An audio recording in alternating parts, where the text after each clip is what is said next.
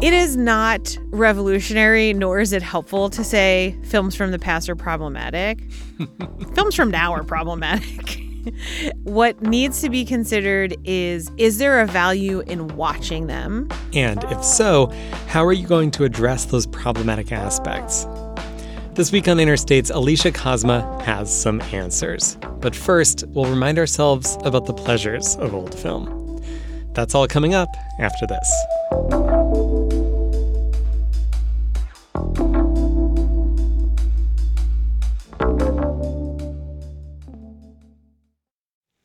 Media in the 20th century feels mostly frictionless, doesn't it? Like you open an app and stream a podcast. I see you there, listener. Or watch a video. Between YouTube and Spotify and Netflix, you can watch anything and everything all of the time, as the song puts it. I mean, there are still hiccups. Your internet goes out, HBO says, oops, something went wrong, or you still have to watch all the commercials on Hulu. But the only object you're dealing with is the device that's connecting you to the cloud. No more records with their scratching and skipping. Cassettes with their hum. VHS tapes. Better rewind that before you go back to the video store.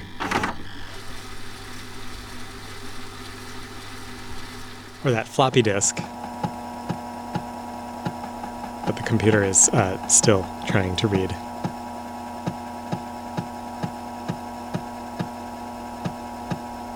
So, you heard all that, right? For a brief moment in human history, those were the sounds that accompanied our stories. Before that, other than books, there was no mediation between you and a good yarn. Just an actual human relaying a legend or singing a song. If there was a sound accompanying it, it was probably a lute. No friction. 20th century media, though? Lots of friction. Lots of sound waves.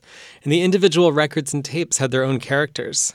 Like, I had this Sesame Street record that would always skip in the same place because it had an actual scratch. I could have gotten a different copy of the record if I hadn't been 6 years old, but it was kind of nice to know the sounds of my record.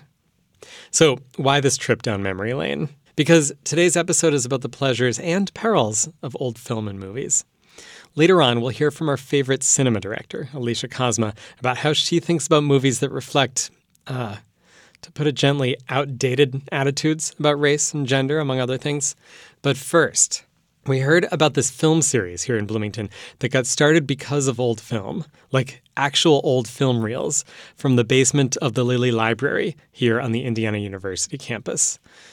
So we sent Jack Lindner to find out more.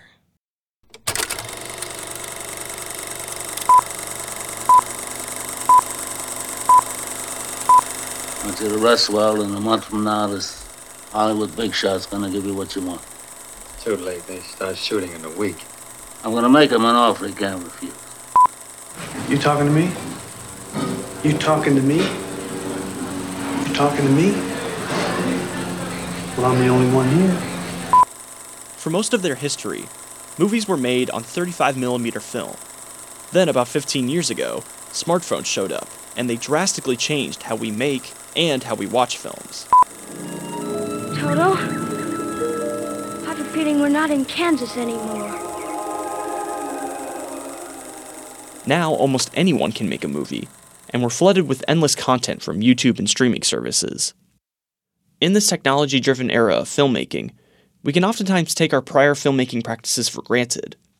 Without 16 and 35mm film reels, the idea of the motion picture would not exist today. And without movie theaters, we would lose that one-of-a-kind environment that has made movie watching a one-of-a-kind experience.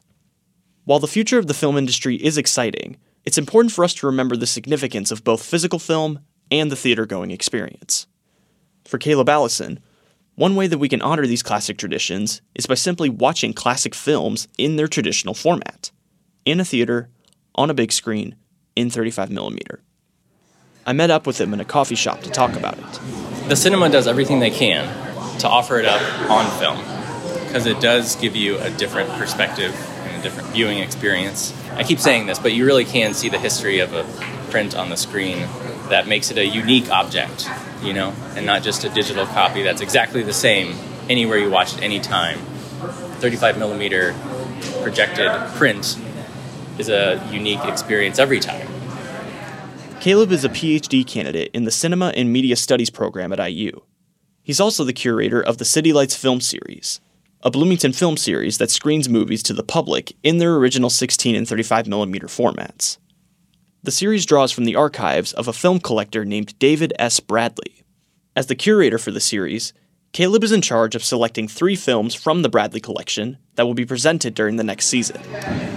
And normally we get 3 films from the Bradley collection, or that are inspired by the Bradley collection.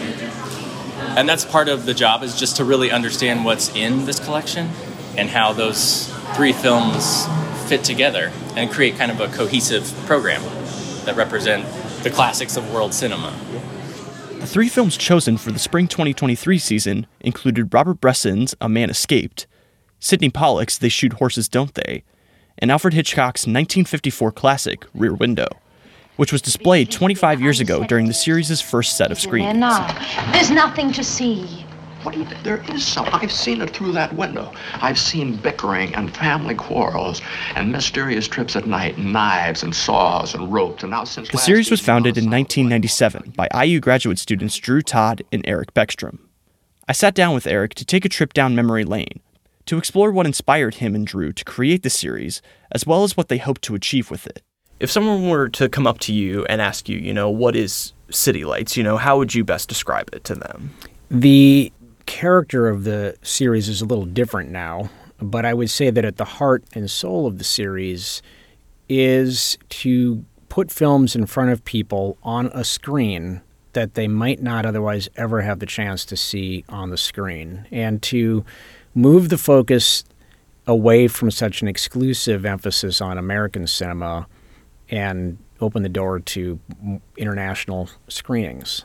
We wanted it to be a community film series and not just something that was sort of merely associated with Indiana University. And that is definitely at the core of the purpose of IU Cinema as well. They're not just a university cinema, they try very hard to be a community cinema. Eric's love for filmmaking and storytelling came at a very young age.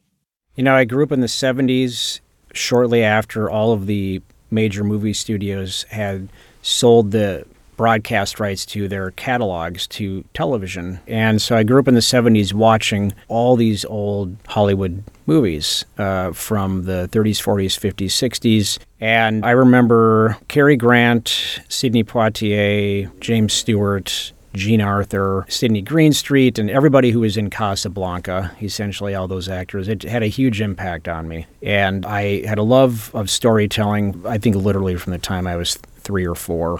Some of my earliest memories are seeing Rod Serling on the television. So that's probably where it had its root.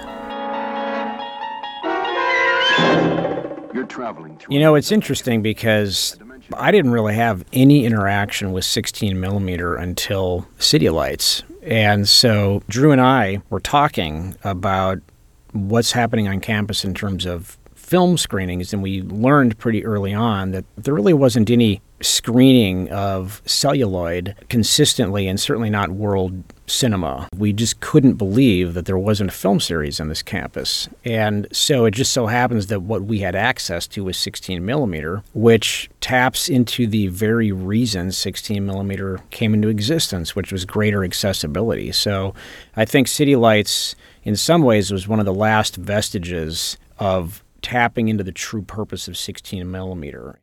16mm was a monumental innovation when it was first introduced in 1923. Unlike 35mm, which was only available to filmmakers and movie studios, the 16mm camera was portable enough for average people, or anybody who could afford it, to purchase one. This new camera, and the film inside, allowed average people the access to document important events in their lives, and to create their own movies from home. Eric and Drew's passion for displaying films in their traditional format proved to be just as popular among Bloomington residents during their first ever screening. The first night, we filled the place, and we were, I think both pleasantly shocked at how many people showed up. I mean, there was this palpable enthusiasm. And I remember the very first screening, we walked up on stage in Ballantyne, and with absolutely no indication that this was going to happen, people just started clapping. And I think we were both rather bemused and slightly awkward and embarrassed. And I think it really reflected the level of, there was just this yearning for screenings of films on a screen with an audience that weren't just the stuff that you were going to go see at the local theater downtown. During their time at IU, Eric and Drew helped to grow the series' audience by providing a traditional movie-going experience. Unlike modern movie theaters where 30 minutes of ads are played before the film, Eric and Drew would play short films from the Gleim collection before showing the feature films from the Bradley collection. According to Eric, the film selection process was just as arduous as preparing for the actual screening with an audience. So we would go through and we would pre-screen films in the basement of Franklin Hall, and we would have this very loud 16mm projector next to our head, and we would pre-screen them to make sure that they weren't missing large chunks or were just not in screenable condition. We had to not screen some, that were in too rough a condition, and it was very painful to have to pass on a film because of that. Was there a particular film that you remember that you didn't get the chance to screen, but you really wish that you could have? I do remember one snafu where I think we had pre-screened The Searchers, but somehow we missed the fact that the very, very famous last few frames were missing from the print. There's a very famous scene at the end where John Wayne's character walks out onto the porch and you see the door close and he's out there alone. And that little 2-second scene is one of the most famous scenes from any film from that era, and it was missing, and we were just gobsmacked when we screened it. So everything didn't always go off without a hitch. Retelling these stories brought a huge smile to Eric's face. He said that the semesters he spent running the series with Drew were some of his favorite moments from his time at IU. It is one of our core memories of that time. I can speak on Drew's behalf and say that it is, like mine, one of his favorite memories of all time. It was extremely gratifying. I think we both felt like we were doing something for the community, for the campus, frankly self-indulgent, in a way, because we had access to these prints, and seeing an audience sit together and experience that film together and being a part of that opportunity was just extraordinarily gratifying. I mentioned earlier that City Lights gets a lot of its films from the David S. Bradley Film Collection. That collection is housed at the Lilly Library, which is Indiana University's Special Collections Library. The Bradley Collection sits alongside material from some of film history's greats, like Orson Welles, John Ford, and film critic Pauline Kael. You've probably heard of them, but maybe you haven't heard of David S. Bradley. So how did his collection draw so much attention from people across the film industry? So my name is Rachel Stolche. I am actually the founding director of the IU Library's Moving Image Archive, which we founded in 2010. And we're doing a lot of work right now trying to advocate for current filmmakers to preserve their own films and getting information out there about the fragility of digital formats. Rachel Stolche is a film archivist who has processed the majority of the motion picture film collections at Lilly Library. She spent 5 years researching, processing, and restoring the films in the Bradley collection after it first arrived at the library in 1997. In that time, her work led to her learning more about Bradley's life, career, and the collection he worked so hard to preserve. I spent 4 or 5 years with it, and I feel like you really get to know a person from their collection. Bradley was born and grew up in Winnetka, Illinois, just north of Chicago. It was in the Windy City that Bradley developed his passion for filmmaking, and it was in this city where he began his career alongside a future Hollywood legend. So David Bradley's interesting. He was a student at Northwestern in Chicago, and he made his first early films. I think 1941 was Peer Gynt, which he made with a really young Charlton Heston, who really had to step up. I think he was 17 maybe at the time. Peer Gynt was Heston's screen acting debut, and it's based on the Henrik Ibsen play of the same name. Bradley would later team up with Heston again in 1950 for his film adaptation of Julius Caesar, with Heston playing the role of Mark Antony. Heston would go on to become one of Hollywood's greatest leading men, thanks to his roles in biblical epics such as Moses in the Ten Commandments and Judea in Ben-Hur. Bradley's career, on the other hand, was starting to fizzle thanks to some questionable choices. And then he made a lot of sort of B films. They Saved Hitler's Brain. You heard her right. In 1968, the same year that his friend Charlton Heston starred in Planet of the Apes, David Bradley released his latest film titled They Saved Hitler's Brain. A film with that kind of title was about as successful as one might expect. And I think They Saved Hitler's Brain has made it to like the worst movies of all time list before. And it is astonishing. They carry around Hitler's head in a box, but he's talking all the time. So after multiple box office failures, Bradley called it quits on filmmaking. But rather than completely leaving the industry, he turned to another passion to keep his love for movies alive: collecting. Thanks to the connections he made in the industry, Bradley's archive quickly began to grow into a magnificent assortment of 16 and 35mm film reels, production photos, letters, and other items across multiple eras of film history. There are about 2,600 titles. It works out to be about 5,800 reels of film. So some titles have multiple reels. So about 2,700, I think. But so he starts really, if you started to scope it out chronologically, it has the very first film, so 1894, and around the world, right? So there's a whole series of like early French silent films or Russian films, or it's sort of a comprehensive, lovely history of film from 1894 up to, I feel like the very last film they have maybe is Kramer versus Kramer, so maybe in the early 80s. What about Billy? I'm not taking him with me. Are no good for him. As Rachel said, part of what made the Bradley collection so unique was the variety of 16 and 35mm films that he archived, including a few early silent films that, as far as they know, do not exist anywhere else in the world. There are, in fact, I've narrowed it down, there's just 2 films in the collection that don't exist elsewhere. So I'm working on a restoration of that one. For years, I thought there were 4 titles that didn't exist elsewhere. But about 5 years ago, I spent a lot more time just really diving into it. And I did find the Academy Film Archive had recently found one of them. So we spent like the last 3 years working on Sky High Corral, which is a silent Western that I think will be fun for us to screen and share with the world. Before Bradley's death in 1997, he was in contact with multiple film organizations to decide who he wanted to will his collection to after he passed. He had willed the collection to a lot of different organizations. He would get upset with the organizations at Northwestern, I think UCLA, maybe the Academy Film Archive, and then he would take them out of his will. So he willed them to the Lilly, probably to be with Orson Welles and John Ford and some of the greats.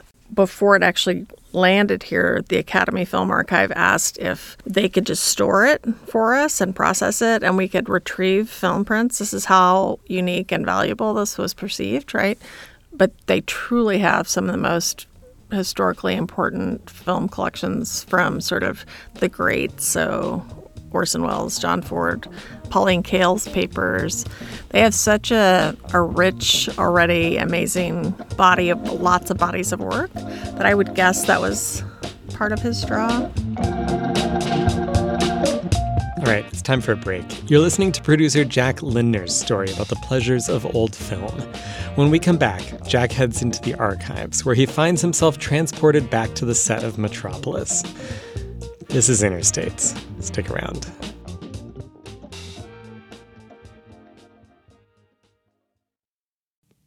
Welcome back to Interstates. I'm Alex Chambers, and we're getting a tour with producer Jack Lindner of the archives of David Bradley. Bradley was a filmmaker whose career was among the less successful of the mid-20th century filmmakers. But once he accepted that, he focused his energy on collecting. I'll let Jack take it from here. Because this story is about the importance of 16 and 35mm, I wanted to examine the collection for myself to get a better understanding of both the archives and the man who brought it together. I set up a meeting with Erica Dowell, the Associate Director and Curator of Modern Books and Manuscripts at Lilly Library. Erica was kind enough to bring out a few boxes from the Bradley collection to let me examine. Right. I just requested 2 boxes of materials from the David Bradley papers. The whole collection includes 124 boxes that includes all kinds of paper documents, photographs, but also film elements. We couldn't get access to any physical film reels from the collection, but Erica came prepared with other items that were just as fascinating. The photograph collection includes both photographs from David Bradley's films that he made. For instance, this folder, which has stills from Peer Gynt, promotional posters, and plenty of stills from the actual action of the film.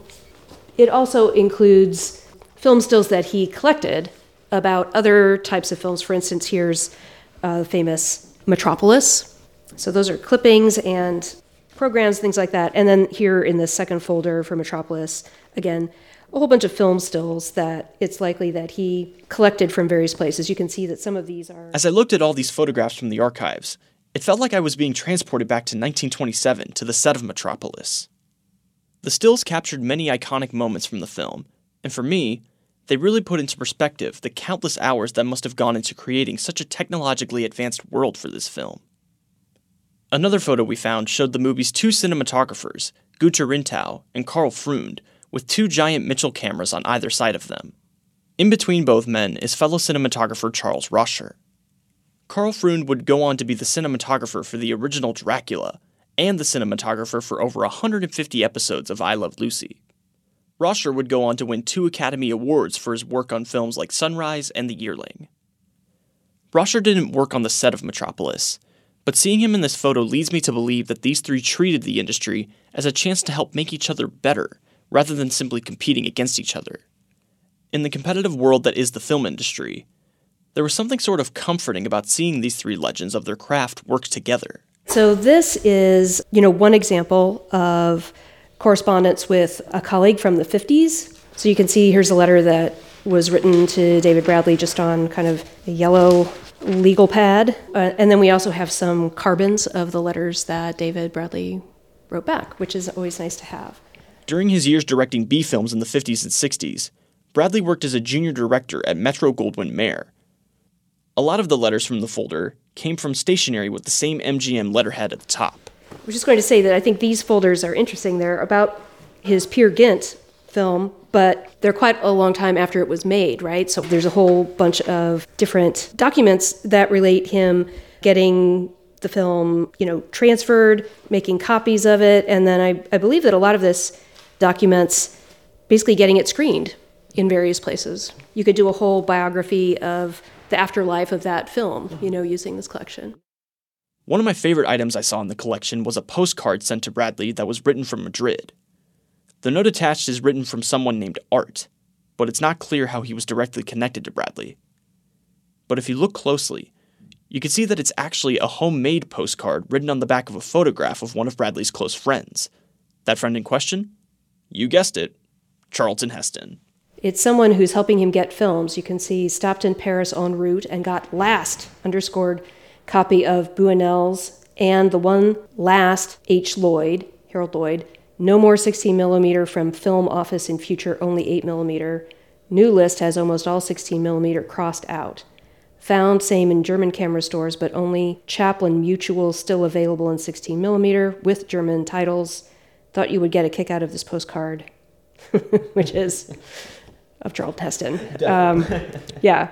So this is interesting, and we could probably figure out who Art was, but it seems that someone who's helping him with sourcing films to collect from different places in Europe, because he mentions being in Paris. This is sent from Madrid, and he also mentioned looking in German camera stores.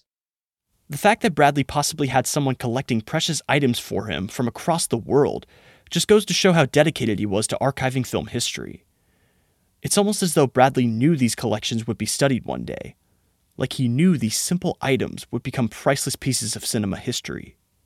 Erica agrees with that notion. In her eyes, by acknowledging these pieces of our history, she believes that it can lead to a better understanding of who these individuals were.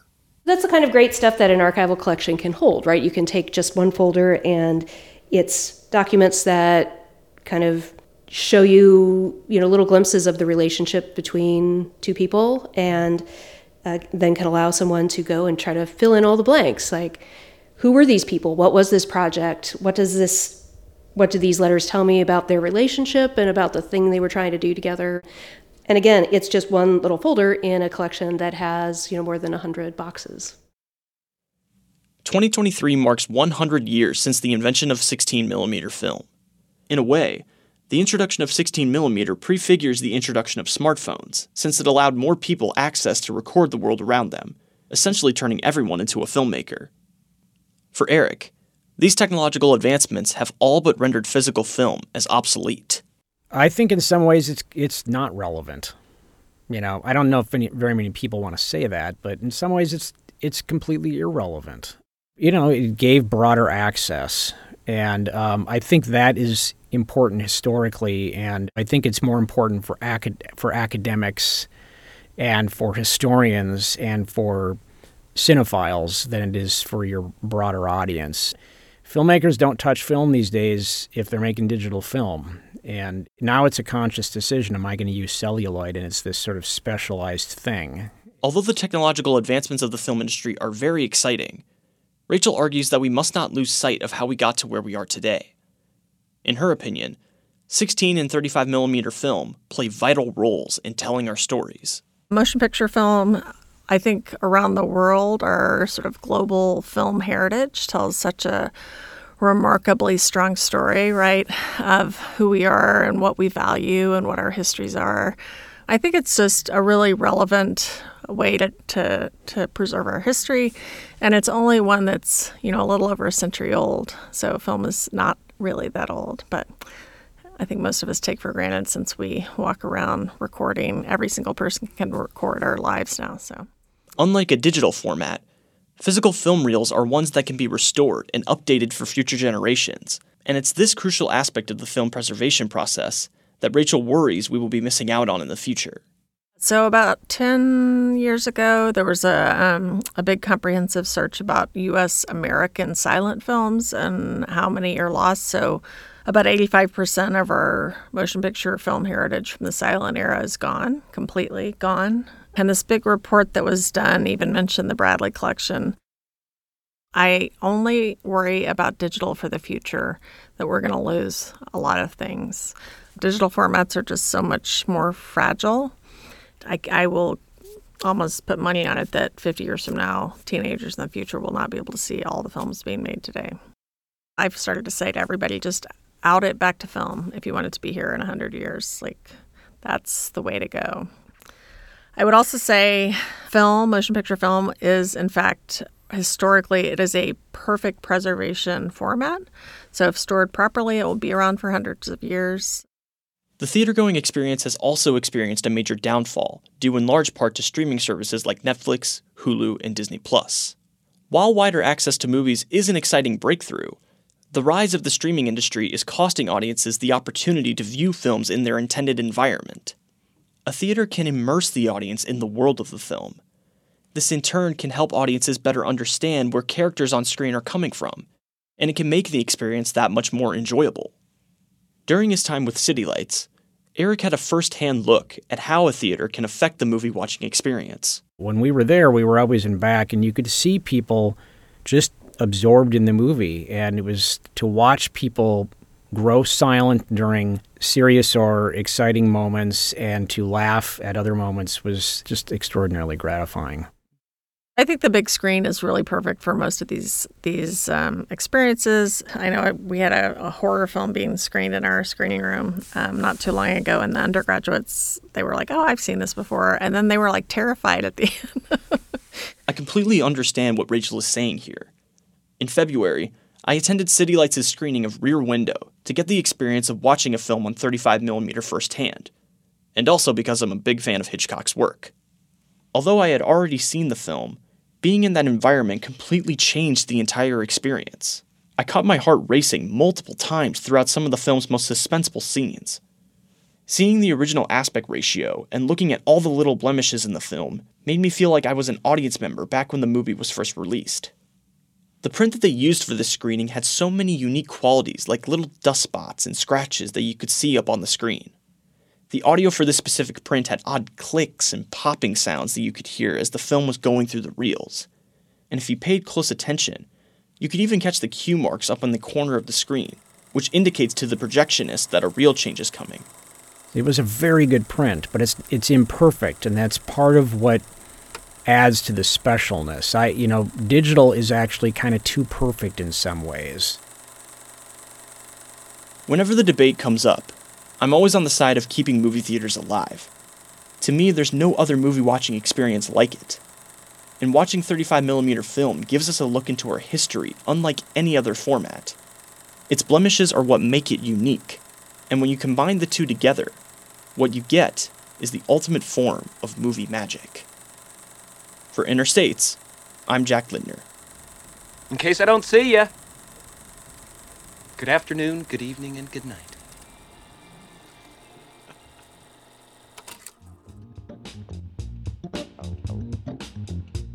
Jack was an intern at Interstates this past spring. Along with producing this story, he did a great job covering the local theater scene. Thanks, Jack, for all your great work. Okay, it's time for another break. When we come back, we'll talk about how to approach those old movies that you might still like or value, even though they've got some problematic assumptions in them, like, casual racism or homophobia. What do you do? Stay tuned. That's what. Interstates, Alex Chambers. So as my kids have gotten older, there are more and more movies I want to show them that I love. But a lot of them have some pretty sketchy and unexamined attitudes that I'd like not to reinforce.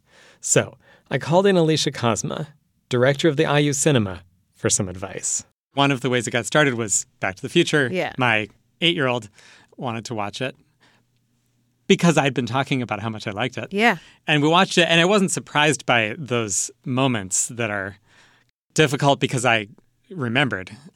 But thinking about movies that, depict race in bad ways or like controlling or abusive relationships in ways that aren't critical or ironic of those. Yeah. It's something that you have to deal with pretty regularly at the cinema. What are we supposed to do with that? Alicia Kozma, director of the cinema, give us your wisdom. Okay. Well, I'll say it's really difficult in putting any hard and fast boundaries around what we do with films that have images or content or actions or themes that we today would be shocked to see as being passed off as like a normal and natural structure of the film, right? So we're thinking about films that are not being critical of something like racism or sexual assault or domestic abuse. They are simply interwoven into the narrative as normal, right? Or even something like homophobia, right? So every movie from the 80s has the most casual homophobia just intertwined in it. And it is just like part of the culture. And so it can be shocking when we sit down and we watch these films from the past, and unfortunately, the past is maybe more recent than I want it to be. So, and films that I loved as a kid, especially in the 80s, I sit down and I watch them and it's just kind of like, oh, I don't remember this. Right. Or I don't remember experiencing it in this way because, of course, I was a kid. And it was just part of the culture then. And so it just didn't impact me in the same way that it does now, being like a thinking, conscious, like critical adult. The most important thing when we deal with films like this is determining the value in screening it. It is not revolutionary, nor is it helpful to say films from the past are problematic. Films from now are problematic. What needs to be considered is there a value in watching them? And does that value, one, outweigh or override some of the more difficult thematics or contents in the film? And if it does, how then are we addressing those difficult thematics and content in the film? Because the worst thing you can possibly do is just say, oh, there's some bad stuff in here and throw it up on screen and call it a day. What you want to do is engage with that material and think about why it's there, why it still matters that we're watching this film, and how are we going to talk about and work through these issues. There has to be always a way for us to go and reach into our cinematic past and a way for us to reach into our cultural past and engage with that. It's what makes us who we are. It's what makes our culture and our cinema what it is today. So it's not helpful just to like cancel movies that are problematic in some way, shape, or form. nor is it helpful just to kind of skip over what's in there. There has to be a type of engagement with it.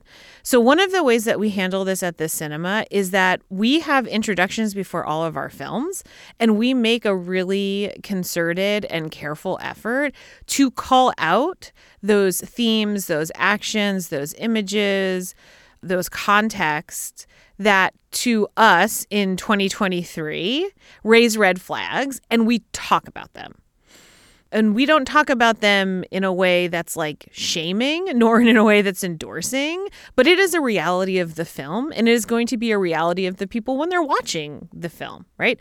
And so you want to, again, engage with that, foster conversation around it, and talk about, like, does this play a role in the film? Is this coming simply from, the cultural zeitgeist at the time that the film was being made? Why is this in here? And why does it matter that we're still watching this film, despite the fact that it has this type of content? I think a lot of this, quite frankly, it is a canonical film from the silent era, D.W. Griffith's Birth of a Nation. Now, as a film student, I was subjected, and I say subjected because it is like 3.5 hours long, to watching that movie at least 2 to 3 different times in different classes I was in. But they were all for good reasons, right? It was all because it is a critical piece of film history.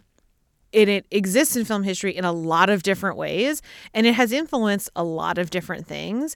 And you film students, you need to know that. Right? But you also then need to recognize it is a film that celebrates the Ku Klux Klan. So you have to be able to do both of those things at once. And I feel like increasingly it's becoming harder for people to hold 2 things in their head at the same time, particularly when they're contradictory. But that's why we do the intellectual work of cinema studies, and that's why we bring that type of perspective into the programming that we do at the cinema. Now, Birth of a Nation is not a film that's often shown in cinemas today because it's a 3-hour silent epic that celebrates the Ku Klux Klan. But we have shown it at this cinema specifically because the Black Film Center and Archive here on campus was doing an event around it, like talking about the legacy of it. So you bring in the experts, you bring in those people who can not just say this movie is damaging and harmful and full of racist stereotypes, but you can say, here's the impact that it had. Here's what we've had to undo because of the mythology of Birth of a Nation, because of the way that it's been incorporated into cinema histories, because of how it was thought about uncritically often. And also it helps, screenings like that also help to repair some of the mythology around the films. It's not like a 3-hour movie celebrating the Ku Klux Klan was released into the world and everyone was like, oh, what a great movie. There were protests. People didn't like it. There were anti-racists then, just like there's anti-racists now. And so it helps to fill out the story and bring the film essentially just like out of a history book and into the real life context of what it means to be a piece of moving image in culture. Like, it is always going to have different forces that are interacting with it. And so for an event like that, it's really important to bring those things up, because demystifying a piece of cinema history that has been so lauded for some of the technological inventions that Griffiths did on that film, which are still used today, like dolly shots, for example. There's dolly shots in every movie. One of the first films with dolly shots. You have to see the 360 degrees of the thing. And so while things like Birth of a Nation, outside of the context I described, are not normally shown in cinemas, lots of movies from like when I was a kid, like the 80s, are. Like, you mean by cinemas, like you mean just for entertainment? Just for entertainment purposes, yeah, absolutely. Right. Like Retro Tuesdays or Flashback Fridays, if you look at any of those, they're like 80s movies. Right, totally. And they're usually the same kind of like 80s movie suspects over and over again. And I have to say, when you're a programmer, there's always something in the back of your head, especially when you remember that movie nostalgically, that you need to stop and check yourself. And at the cinema, we call it doing like a new eyes rewatch. Like, let me watch this with my new eyes. Mm-hmm. I remember at a previous cinema I worked at, several years ago, we did this special late night event where we were showing Back to the Future. And we got a DeLorean and we had an under the sea prom in the lobby and the theater was packed and we're watching Back to the Future. And I'm like halfway through the movie and I'm like, I hadn't seen that movie at that point probably in like 15 years. And then I'm watching it and I'm like, oh, we should have rewatched this before we put it up on screen. Because it was so imbued with all the nostalgia. Yes, because when you're a kid, you don't see when you're a kid watching the film for the first time, especially in the context of culture in the 1980s. Right. Casual homophobia, casual sexual harassment, casual racism was just a part of the milieu at that time. And it is a part of Back to the Future. But it was nothing that was particularly something that stood out when I was like 10 watching that movie. But I think there's another thing that you were getting at with the watching it with the, what is it, with the new with eyes? New eyes, with new yeah. eyes. It sounded like there was another question too, which was not just like being able to notice all those things that we've been talking about, but also, does this movie have anything else going on that's worth? Yeah, like, does it hold up as a movie? Does it hold up? And so Right. that's the question we say. Does it hold up? That is actually the exact question. So in the fall semester, we did a study break movie marathon where we just showed movies for 12 hours for free. So students could take a break from studying for finals and come in and watch movies. And Brittany Friesner, who's the managing director of the cinema, and I got really excited about showing this movie called Summer School because the theme of the marathon was like movies about like the last days of school. And Summer School is a movie from, I think, like 1985, and we both remembered it very fondly. But it is a movie from 1985 about a bunch of kids who the movie frames as like quote unquote failures and sticks them in summer school with Mark Harmon, who's like a gym coach turned summer school teacher. And we both said, one of us has to watch this. And so we got the Blu-ray and Brittany took it home and she watched it and she came into work the next day and she said, holds up. She actually holds up surprisingly well and is way more progressive than I remember it being. Wow. And so I rewatched it and I was like, you're absolutely right. Holds up. And there's a value in showing this movie, and especially for this film, because this was really surprising to me. A film that I don't think either of us expected it was going to hold up, but neither of us expected that it was going to be as progressive as it actually was. Right. Yeah. And so I was like, no, this is not the type of 80s movie that's normally shown in like the nostalgia category. And I think it's really important that we do that, because what we don't want to get into the habit of is generalizing all film that comes out at a certain point of all being the same way. And so we showed it and people really liked it and almost no one had heard of it, which is fine. And they were into it and it was really unexpected. Yeah. So yeah, watching something with new eyes, like, what don't I remember about this film? What is important about this film? Is it important enough that we want to be showing it today? And how are we contextualizing? How are we framing it? Like, what is the need for this and how are we communicating that need? Okay. So that all makes sense, I think, in terms of like programming for the cinema. There's a part of me that wants to ask this stuff as a parent. Part of the question I'm interested in is, Summer School surprised you by holding up in a political way better than you expected. What about a movie that you maybe have nostalgia for? You'd watch it with new eyes, but you're not necessarily looking to see where it lands kind of progressive versus, retrograde or whatever. But just, does the story still hold up? Is it still like a good movie even if it has these elements? Do I want to show it? Do I want to show it to my kids, Alicia? Yeah. It's a hard question, but I think that it's a question that parents ask themselves about most things. Of course. I will say I regularly get calls from my sister. I have a 12-year-old niece. And I regularly get calls from my sister saying, can Viviana watch X? She recently called me and said, can Viviana watch Outer Banks? And I said, absolutely not, which is a current show that is airing on Netflix. I said, absolutely not. Maybe when she's 16, she can watch Outer Banks. And she called me not that long ago and said, can Viviana watch Clue? And I said, yeah, actually she can. Yeah. She can. I think she can watch it with her. But yeah, 100%. There She are some can. conversations to be had. There's some conversations to be had, but they're good conversations. Yeah, right. And so that's what I think is the most important thing, is that you want to be engaging in the material like you all good parents do anyway. Engage with the material that you're consuming with your children. But I do think it's important to share those things with your kids because they're part of who you are as a cultural person. And I know no one references movies as much as I do, but even if you reference them or talk about them at some point, your kids are going to be interested in what they are. So I think it's an important thing to do. That's part of your cultural persona, and you're passing that down to your kids, whether you know it or not. And so you might as well bring them into the fold and talk to them about why this mattered to you, why you want to share it with them, have those conversations with them. But it also is, I think, with anything that comes down with parenting, it's kid dependent. It's totally kid dependent, but I wouldn't ever necessarily exclude your kids from participating in the stuff that you loved when you were a kid, because that helps them connect with you more. And it also then brings new traditions into families too. And if they were anything like me, I was not allowed to watch tons of stuff when I was younger, but I watched it anyway. I found ways to watch it anyway.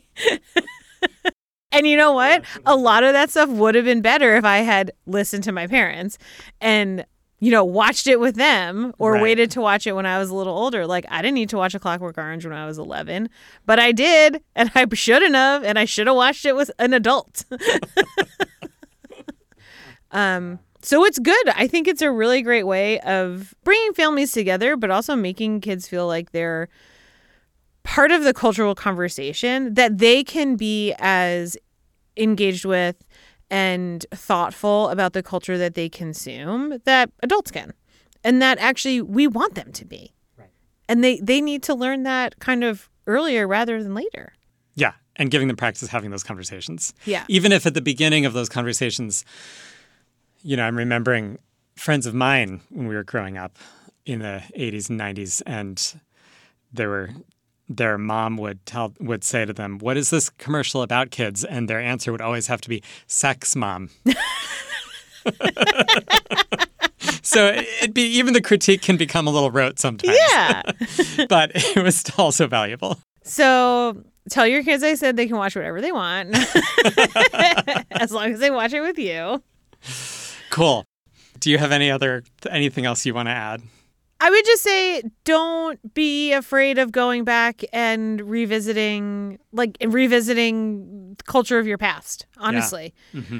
And don't be afraid of finding ways to, if it was meaningful for you, to bring it into your contemporary life. I mean, we've all made dumb cultural mistakes, but those mistakes are part of who we are now as living, breathing, critical beings. And so allowing, especially kids or even young adults who are in a space where they're making their own choices, usually totally outside of any, adults' eyes or approval, help them figure out what works for them and what doesn't, where they want to be and where they don't, what they want to be watching and what they don't. It just gives them a healthier relationship with what is, quite frankly, an ever-present media landscape. They can't escape it. So I think the most beneficial thing to do is for us to help them to learn how to work with it and how to make it work for them. Beautiful. Yay. Thanks, Alicia. You're welcome.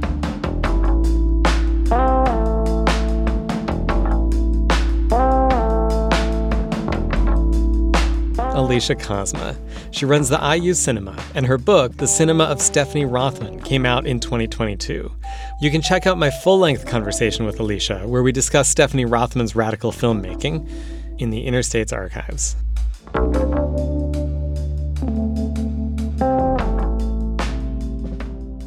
And you've been listening to Interstates from WFIU in Bloomington, Indiana. If you have a story for us or you've got some sound we should hear, let us know at wfiu.org/interstates. Okay, we've got your quick moment of slow radio coming up. But first, the credits. Interstates is produced and edited by me, Alex Chambers, with support from Violet Barron, Eobon Binder, Mark Chilla, Avi Forrest, Luann Johnson, Sam Schemenauer, Peyton Whaley, and Kate Young. Our executive producer is John Bailey. Our theme song is by Amy Olsner and Justin Vollmer. All right, time for some found sound.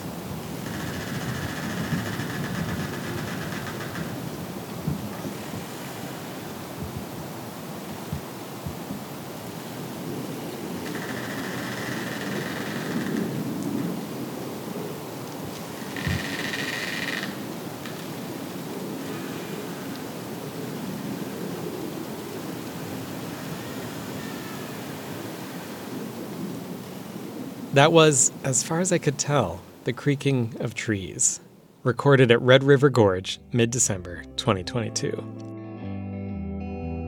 Until next week, I'm Alex Chambers. Thanks, as always, for listening.